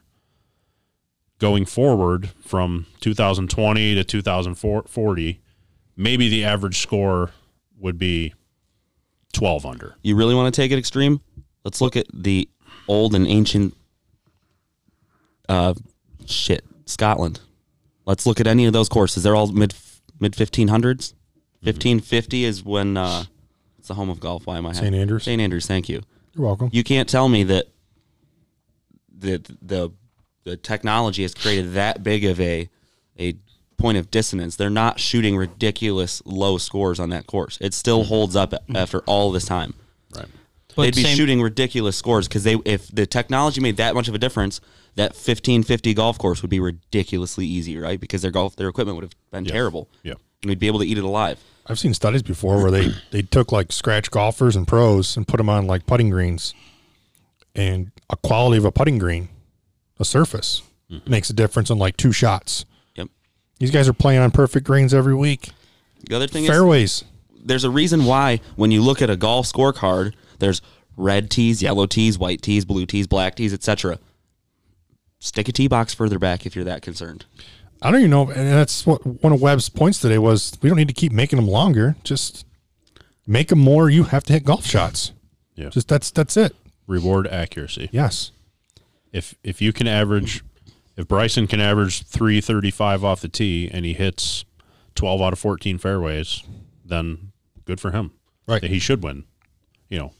Obviously that's only one round, but if he can average that, then he should win. And wouldn't you? Obviously, we talk about low scores, and I forget what Patrick was 15, 13, whatever he was this weekend winning, but that's like probably an average on tour. If The not higher more, the higher yeah. these guys go under, for the average fan, it is a lot more exciting to watch them putting birdies in. That kind of goes You know, back to my growth of the game. Like, yeah, it's a lot more exciting for them. Now we may like to see these guys like struggle a little bit and have to hit these tough shots, 1 or 2 weeks a year. right? But these average fans would much rather see them hitting very good golf shots all the time. Are they talking about this on both tours? the RNA is involved. No. I meant the LPGA. No. Are they going to roll it back for them? No, I don't think that's a comment. I mean, I don't know, because USGA would fall under that, Yeah, they would fall under that. that so- umbrella. I would think you would. Yeah, I would say so. And to tell me that someone like Bryson, there was a let there be light there. I did this and I realized people on the listening weren't gonna have no clue what I was doing. Bryson, as smart as he is, you're telling me if you roll the They ball, also don't know why you did it now, though. yeah, that's true. Anyways, go ahead. the light came on. With Bryson, how smart he is. You're telling me if you roll the ball back, he's not going to figure out how to increase his distance back to whatever it was. Right. He's going to figure that out. That's the hard You work can't- these guys and put all, in. yeah, right. Every one of the. We can talk about Dustin Johnson. Dustin Johnson. As many people think how stupid he is, I guess I'll say that's a terrible word to use, but Don't put words in my mouth. right, he just ridiculous. I'll put that. He just sounds ridiculous when he talks. How good did he get as soon as he started using TrackMan on his wedges? He went from, I'm going to make up numbers, I guess, probably like 80th in the world to top 5 in the world just with his wedges because of what he could accomplish with TrackMan and figure that stuff out. I won't bust the whole flow of your thing, but you ever watch the video of the guys, like tour pros, but I think they're on the TrackMan YouTube page themselves. They'll call out a number, or they'll hit the golf ball, and while it's in the air, they'll say 117, and then you hear beep, beep, because that's what a TrackMan does when it picks up the radar numbers. And then the screen will pop up, and they run over to it with their phone. They're within a yard or two. Right as soon as they hit that ball, they know exactly how far that golf ball is going to go. And you can't tell me that's not from a TrackMan. I mean, Russ watched me put in a hour session on a TrackMan with Callaway this year. Mm-hmm. And you played a lot of golf with me after that. I left that session knowing adjustments I had to make. And I thought after I made that adjustments, I was hitting the ball further. Yeah. I was hitting the ball further off the tee. I made those adjustments. I worked on those things. And that was with me spending an hour and then going to the range a few times. It's these guys' full-time job. You know, they probably hit a TrackMan every day to make sure they're staying consistent. They're working on whatever they need to every day. I don't think there's enough credit given to these guys for the work they put in. I hate to say it, but science-wise, like the mechanics and everything that goes into the golf swing, there's so much more knowledge out there now. We know so much more with video and frame for frame on some of these, video cameras and the TrackMan, all the numbers. And I just feel like we got a bunch of old dudes sitting around pissed off like they're protecting their sacred game. It's like, shut up, dude. Like, I don't want to hear your mouth. Like, you were probably looked at the same way like Webb Simpson said today. Sam Seed probably looked at Jack and wanted to punch him in the face like, we should roll the clubs back. Yeah, I shouldn't hit that far. Mm-hmm. Like, shut up, man. That guy's using a bubble shaft. Yeah. Like, just let it go. Like, it's just evolved. It's deal with it. Just to kind of piggyback off the TrackMan thing, you're talking about how important and powerful it can be. The most powerful endorsement that they can give themselves, or that I could give them, is they give 0 freebies. You look at what does the Golf Channel call it? Like live from the range, right? Before a big round, they show these guys warming up. All the top players have a TrackMan behind them. TrackMan does not give them away. However, Flight Scope, etc. No.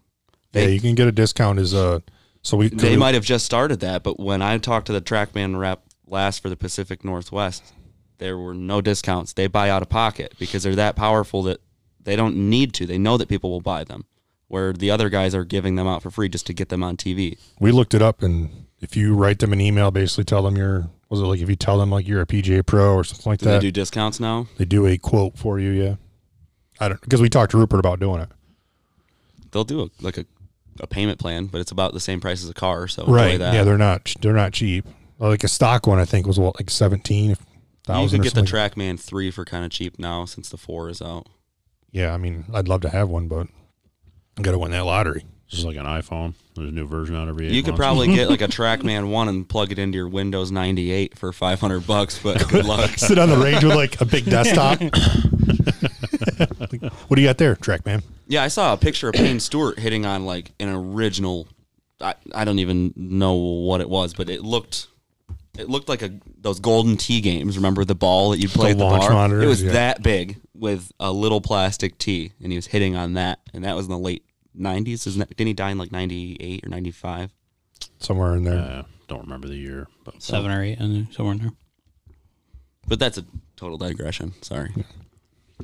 Now you ruined my flow. Yeah, I definitely did. Sorry. I just got angry today. I'm like, this is the biggest bunch of shit in the world. Like, I don't like it. Yeah. I think, one of the guys behind this is someone who I cannot stand, is Mike Davis. I mean, too many people think this guy's like great, and it's like, the guy's lost the course twice in Shinnecock and U.S. Opens or tournaments. He's an idiot. People telling him he's great, though. They have to, or else they might not be playing. Or isn't he resigning soon too? Oh yeah, to take his 2022, talents to course design. Yeah, we won't be playing those courses. I want to design a course. Go ahead. Yeah, what you got? You I'm got off something. golf. I'm off golf. Oh. Oh. Well, speaking of golf, I did re-download the game, and I played our country club the other day. It's still in good shape. Nice. Played the other day. Superintendent's doing a good job while we're gone. All right, what do you got over there? NFL note that we didn't talk about. Big trade. Yes. NFL. Matt Stafford from your beloved Detroit Lions went to the Rams in trade for 2 firsts, a third, and Jared Goff. Yeah, Jared Goff. Seems oddly weighted to me. The Rams got Stafford and a pack of Skittles. My initial thought was, is Stafford that much better than Goff? That's what I thought. I think that's a what couple you're getting clicks at. maybe better, but two. You said 2 first-round picks, isn't that what? I would say he's a lot better than Goff. Contract says otherwise, That though, right? much. Right, contract. Well, partly, and I think we'll find out, is so there was rumors, obviously, in Goff's been in the league probably 5 years, 4 years, whatever it is. There was rumors in his first few years. He had no clue what defense was doing, and because a coach is talking in your ear until 15 seconds left on play clock, McVay was literally telling him everything to throw it look to, at. basically, or- Yeah, like, watch this guy, watch this guy. He was telling him everything. And I think we saw some stuff this year and last year. He was trying to read himself and just didn't pan out. Okay. And they, obviously you can say he won a playoff game. Their defense stepped up huge. Is this contract kick in this year, too? I think this was the first year of it. Remember, we had a conversation about whether or not Stafford really deserved to be considered a great player. And your guys' argument was, well, he never really had a lot of people to go to. So if you trade Matt Stafford away and you've got Jared Goff, who's maybe not as good as Stafford, but he's inarguably a good, I'll even give it air quotes, he's better than mediocre quarterback. With those 2 picks, you've got the ability to give him people to throw it to, meaning he's already worth more than Stafford at that point, We've right? seen in the past the Lions don't do a very good job of that. Well, we don't have to go down that wormhole because, that's a frustrating. That's not a wormhole. That's a wood But those God. first round picks, do you know who the guys in freshmen in high school are? Because that's when those picks are. Oh shit, yeah. It's not guys coming out next year, But I'm year saying after. it gives you the leverage to do so, though. Right. I think they haven't said the years, but they already gave up first for Ramsey. The Rams did. There was 2 there. I mean, we're probably talking 25, 26. These picks are. Which Will Goff even be in the picture at that point? no, I don't think so. I think he will play one. They said he's their starter this year, and they may draft a quarterback this year. They've got 7th pick or whatever it is. So they may draft one this year, but I think he'll play this year, but then they'll realize, but obviously if nothing around him, it doesn't help him. It doesn't help Goff at all. And you're paying a guy $35 million. So, so if Goff goes there and has a horrible year, I don't feel like you can just immediately blame that on him. No, yeah, you can't, but right, that's how it's going to get blamed on him, right? Everything always gets blamed on the quarterback or the coach. Yeah, understood. But I would, maybe I'm not familiar enough with his numbers, but I can't tell you a substantial accomplishment Stafford's had in his career either. I think he's just very reliable, and he's led the league in passing probably. What do you mean reliable? Doesn't he not have the not most? very injury prone. He had injury last year. A lot of injuries. Right, but he usually is back. Didn't he break his back at one point? I feel like this guy's always hurt, though. I was going to say that's the one downside of Stafford is I feel like he's always hurt. Something going on. He's on the list. And I think going to McVay is a huge plus for him. McVay's obviously, they say, obviously we don't know him, very offensive genius. And I think when you put Stafford in that situation, he's going to, obviously he's near the end of his career, but I think you're going to see him shine this year. I think he's a very talented quarterback. It's been stuck in a really shitty situation for a long time. It'd be interesting if he didn't go to Detroit, but obviously he was the top quarterback coming out that time. They just went 0-16. Like that was right. That was your guy. You had to. There was rumors that the Lions, or no, was it the Lions? The Rams. The Rams made a run at Rodgers. I heard that. Yeah, they called about him. They said the Packers denied it. Yeah. But So they have no interest in that. The other team that claims they have no interest in training their quarterback, Houston Texans. yeah, So that's going to get really interesting. I don't think he's going to get traded.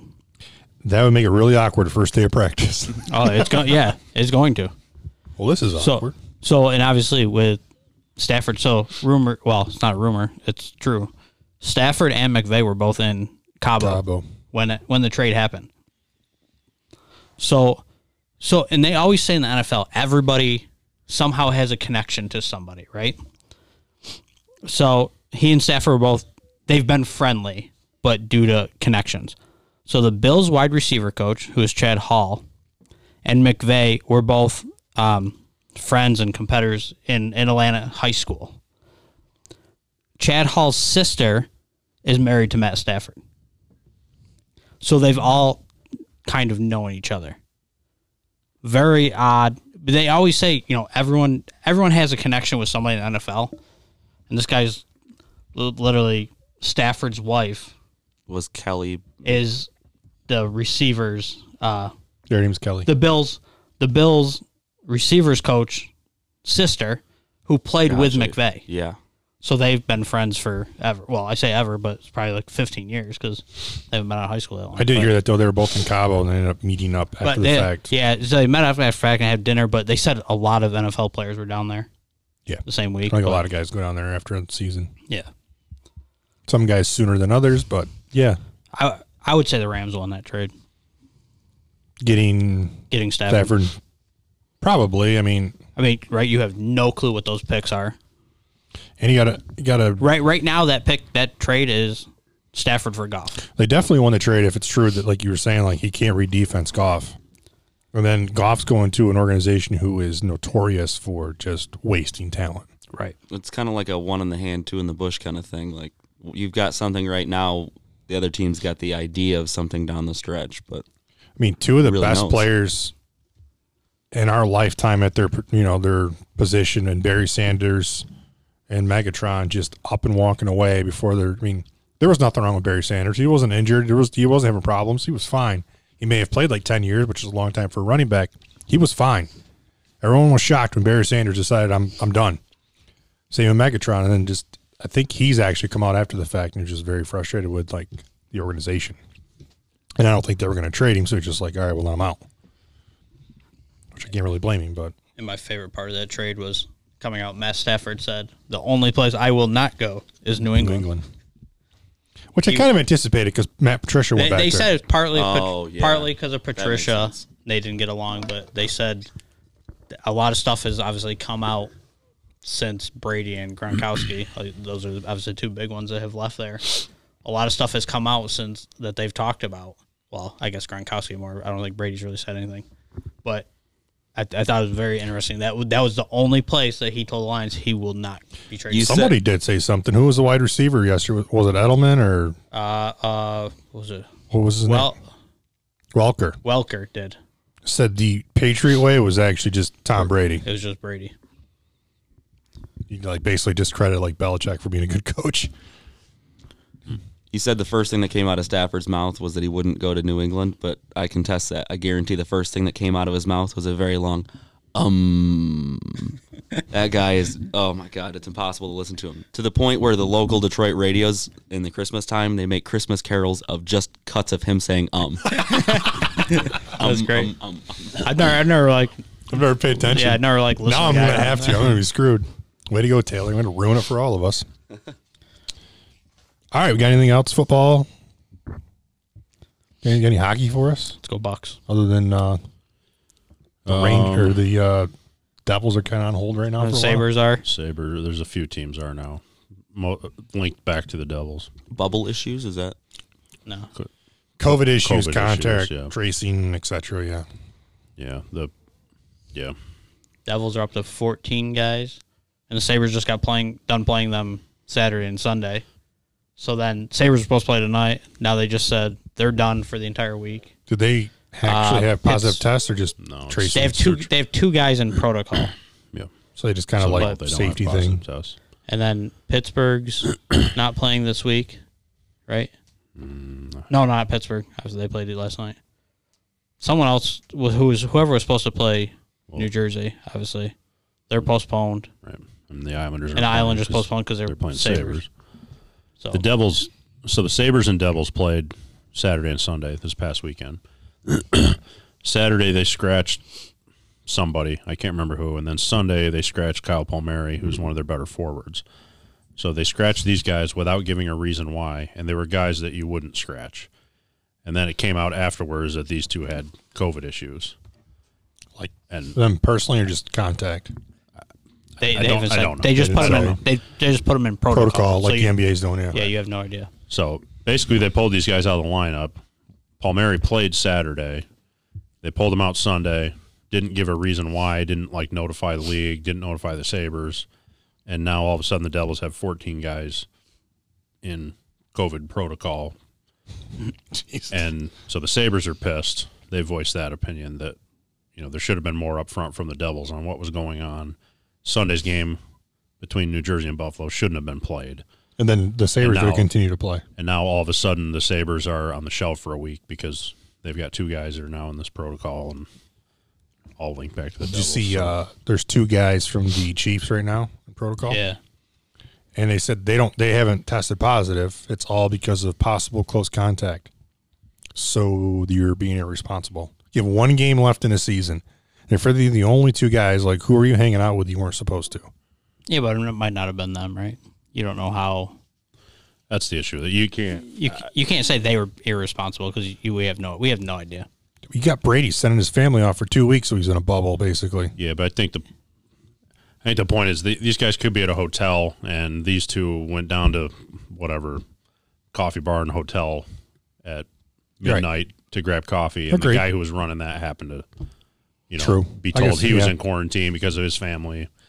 I think our immediate assumption is those guys are now in COVID protocol, and we automatically think of the James Harden situation where he flew to a different state and was seen in strip clubs. I don't think we should necessarily jump to that conclusion with these. Agreed. Could be a specific room service person that brought them towels or something. Right. And that person's Maybe someone climbed down some balconies to give him a bag with something in it. yeah. Chiefs are at home, though, aren't they? They're not traveling until Friday. I saw something that they were getting on a bus yesterday. They are the Chiefs are staying in and practicing right there in Kansas City, and I would do that too if I was them. I mean, this year When I said they were in a hotel, I don't. No, I know. An It example. just made me think of it because and they've already played down there this year, right? I heard So it's I not- read a thing before the games last week, or before the championship games, that teams were not allowed in Tampa. I mean, obviously Tampa's a little different because it's a home game, but teams were not allowed to travel to Tampa until Friday. It was the earliest they could be in town. They've already played there this year, so it's not like it's a new. They like it. Yeah, it's not a new city for them. They already played Said they like in it. Tampa. There's so. less distractions. They're not all this media around. Well, right, They yeah. get this on a year- Zoom call and they get off. Because and- normally that's Tuesday they got to do their media day. Yeah. But obviously everything was on Zoom, so it's just entirely different this year. They go home, sleep in their own bed, so I think they're cool with it. I mean, a lot of even report. I don't know if you watched McAfee. I think it was yesterday on Monday. Rappaport was on, and he couldn't get out because of a snowstorm, obviously going through. But he said it's not a big deal. I would have just been in my hotel room doing the Zoom calls anyway, so it's not a big deal if I do it from my house or from there. Yeah, I agree. So Kansas City, they've got to technically be the home team for this game, right? Because they had the better record. Is I that how think that so. goes? Yeah, So do I they don't make Tampa they go into the own visitors' visitors. locker room? They will be in the visitor locker room. Okay. That's actually pretty cool. That's how it should be. I didn't realize that. That's a really good question. Like squinting, stat boy. I'm just wondering if that's the happened Bucks. They ever. probably redid the locker rooms this year because the Bucks were like, "Hey, if we come back here and we don't have and we're the away team, you got to make that locker room Brady's extra like, nice." switch the signs on these two rooms, please. That's a good question. I assume they have They to. should, because that's what most would happen, times right? it's not obviously Super Bowl, but this has happened in other things that the home team has to go. I think it happened maybe. I don't even know. There was a time somebody was playing. I've been I can't even think, but somebody was at home playing, but they were the away team, but they had to be in the visitor locker room. The only thing I think of is for football, it'd be logistics of equipment stuff. I mean, it would have happened in baseball this year in the playoffs. That's what I was trying to think. Oh, that was it. Yeah, right. Because Tampa. I don't know. I give up. Adam will get back to you next week. Please rate us 5 stars. Don't forget to hit like and subscribe. Holy shit. All right. You guys got anything else? Do you want to move on to stars? Yeah, let's go to stars. I only have 2 stars. I've got 4 packed into 3 spots. Well, there we go. I guess it evens out. There you go. Anybody got a dud? Yeah, Patrick Reed. That was easy. Mine was less him, but we'll get there again. There's a hockey one. Mine are dud. Yeah. Okay. My stars are all hockey, which you'll probably see this theme for a little while from me, but I'll start. 3rd star, Joe Pavelski plays for the Dallas Stars. So Dallas had a late start to the season because of COVID issues, so they've only played about half the games. Didn't they have like 20-some guys in protocol on one? Yeah, something like that. Pavelski came out hot as a firecracker. They're pretty fucking hot, too. First 5 games, 5 goals, 5 assists for 10 points. So he started off at a 2-point per game stretch, which is outstanding. So Joe Pavelski, 3rd star of the week for me. So I'll give my 3rd star. I saw this today. Nick Hardy Monday qualified for his 2nd PGA Tour event. I don't know if you guys saw this today. He went birdie in the Monday qualifier to get into a playoff and got into the event. And there was a video of him like making After going 8 deep to get into the playoff. Yeah. So Did I see something that somebody on the Monday qualifier, I think it was this week, it might have been last week, played like 2 holes. It was like a PGA Tour pro. He's trying to qualify. Matt Every. Didn't he play like 2 holes and he just His walked? caddy said he went complete tin cup on the 11th tee. Oh yeah, that's right. That's what. Yeah. It was. Yeah. That's we won't mention the name. That's what spawned our conversation. Matt Every's a hothead. Oh, that's right. Do you guys remember him on the? I was like, why did he was I on say that show, the Golf Channel show. Oh, the he was, Big Break. He was on He was Big on Break that? at one point. Dude, he's a train wreck. I think he played at the University of Florida. He's a good player. Just between his ears, it's living rent free. I Didn't he forgot come that's out what- with the class of Matt Wolf and those guys? Isn't he No, really young? he's not much older than that. Oh, I was thinking he was a real Yeah. young guy. Came out Paul Casey. My 3rd star is Brock Besser. Last 3 games, he's had 4 goals and assists. He has had 4 2-goal games this year for 8 goals this season, which is pretty crazy. So when he does score, he only scores twice, I guess. Matt Every's 37. Holy cow. So Paul Casey. So I was closer with that, yeah. My 2nd star, no coincidence, also comes from Vancouver, as you just mentioned, Brock Besser. Thatcher Demko, their goalie. He was the NHL's 1st star of the week. He's only my 2nd star of the week. He Tough went crowd. 3 starts, went 3-0-0 with a goals against average of 1 and a save percentage of .971. Obviously, that's only a 3-game stretch, but those numbers are off the planet. So, Thatcher Demko. My 1st and 2nd star is the Texas Tech basketball team and Mac McClung again. Adam and I were texting the other day. He didn't get a chance. You said you saw it after the fact, I right? saw it after. So I had on our other podcast, I picked Texas Tech -3, 4.5. 4.5. 3.5, maybe. 3.5. Playing, who were they playing again? Was it LSU. LSU? Yeah. They're down with 2 minutes left. They went on a 12-0 run to finish the game and won 76-71 And fucking covered. and covered because the kid got a rebound with like a couple seconds left, and one kid from LSU reached over like last second and was like, so they put a second back on the clock, and he went down the court and made both free throws. It was actually on ESPN last night, Scott Van Pelt's Bad Beats, if you had LSU. But, dude, this kid, we were talking the other day, Mac McClung is, I texted Adam like jokingly about this. I said, I love this kid. He is everything a basketball coach loves. He hustles. He just does the grind. He's just scrappy. He's a little dude. He's like 6'2". He is the reason they came back from that game. He came down the court, hit a 3. I think they got a stop. And then in a mad scramble for a rebound, he came up behind somebody, snagged the rebound, jumped behind a 3-point line, knocked down another 3. And then he was the reason they got a steal. He tipped the inbound pass. Just don't look at his highlights from last night. Don't look at anybody's highlights from last night. But this kid is, I said to Adam, I think he's going to go pro. I hope he stays one more year at Texas Tech. Him moving from Georgetown to Texas Tech was a big move. I said, but I don't think his game's going to translate in the NBA. I said, someone's going to pull him aside and be like, whoa, what's with all the hustle? What are you doing?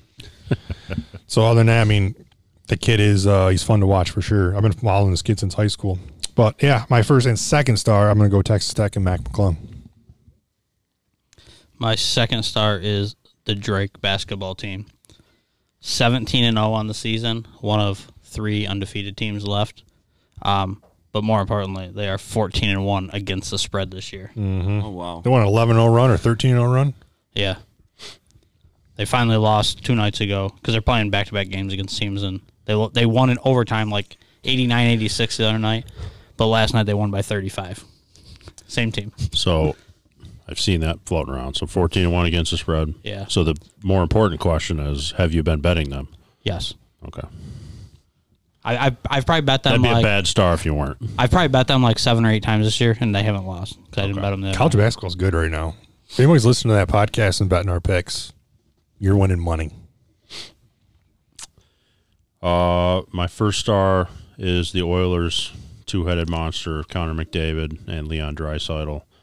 The Oilers right now probably have those two guys, 2 of the top 5 hockey players in the world in their offense, and it's scary. The reason I noticed this, on Sunday night, they had a monster game where Draisaitl had 6 assists and McDavid had a goal and 4 assists. So right now they've played 11 games. Connor McDavid's leading the league at 22 points, and Draisaitl has 21 points. There's a bunch of guys tied at third. And with Draisaitl 14. started slow. So there's a bunch of guys tied at third with 14 points, so nobody's even within 5 points of them. It's started the questions. So nowadays, offense is a little slowed down over the last decade. If a guy can get 100 points in a season, an 82-game season, that's a big benchmark. So there's already people wondering if both of these guys can get to 100 points in this shortened 56-game season. So those guys are just on fire right now. I forget what Draisaitl. I think it was like first 3 games he didn't have a point, or like 1 point in like first 3. It was crazy. He started very slow. So if the Oilers are on TV, watch them. It's exciting offense. Taylor will shoot you a text. That's Edmonton Oilers. Oh, Yeah. thanks. What country is that in again? Canada Oh, with okay. the Manitoba Moose. So I only had 1 star, but I already kind of shouted him out, and that was Paul Casey. It's just always nice to see good guys win. I sent him a couple messages, so Paul, just get back to me so we can set this up. Yeah. Let me know if you get a response. He's in Saudi Arabia. You want to come to dinner with us? Oh, you thought I meant the podcast? My first star is the Miami Hurricanes basketball team. Last night beat Duke. Very depleted Miami Hurricanes team. A couple guys out, a couple top players out.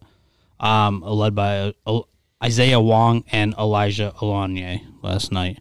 They beat them 77-75, which was big and obviously sparked a lot of debates somehow that whether Duke was a tournament team, but I don't think they were to begin the night. Yeah, so we were talking last night. Like, edged it out. we were watching that game, and then they come on after, and they're like, these 3 guys are debating whether or not Duke's a tournament team. And then you texted me, and I said, I probably had a really, like, odd look on my face, like, watching the TV, like, with these guys, like, are they a tournament team? And the answer is no.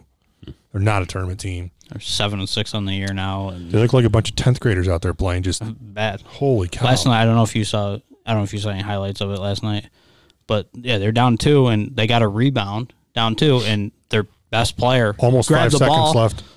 He just runs down the court and he's just looking to pass. No one wanted to shoot the ball. It was just like no one wanted it, and They'd catch it and be like, oh, I'm not supposed to have that. So for somebody like me who doesn't watch college basketball, so how long has Krzyzewski been there?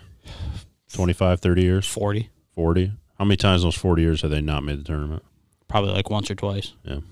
I mean, and they had. They're a young I team, think they but had, right, but they had the top. I think 1 or 2 top recruiting class coming in this year, which obviously they've been doing for the last 8 or 9 years, and I don't know if part of it is they didn't get into a rhythm early. We talked about this. We thought we saw them turn a corner because they beat Clemson by like 30 on Saturday. So everybody thought, they were kind of turning that corner. We're going to see them happen. And then obviously they kind of fell flat last night against Miami. But it's just you just usually don't see it with them. They find something, but they just don't have they don't have that one player that has that killer mentality that they normally do. So I don't want to. I'm not going to say Coach K's lost his fastball, but he is getting older, right?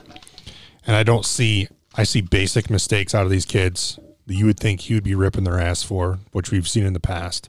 So it makes me wonder a couple things like, he's getting older, right? And is like, how's he feeling health-wise? Like, is there other things going on in this guy's life that, because, dude, I saw things last night, like, in the past, Coach K would have pulled him out and been like, what the hell are you doing? You don't, you know what I mean? Just, you would have probably called a timeout and walked halfway out on the court and, like, chewed that kid's ass. And you just don't see that out of him right now. Well, maybe they won't have to play much longer, just like he wanted to all year. That's what I said last night. Like, you said, where does Duke go from here? I'm like, well, they sit the year out like Coach K wanted.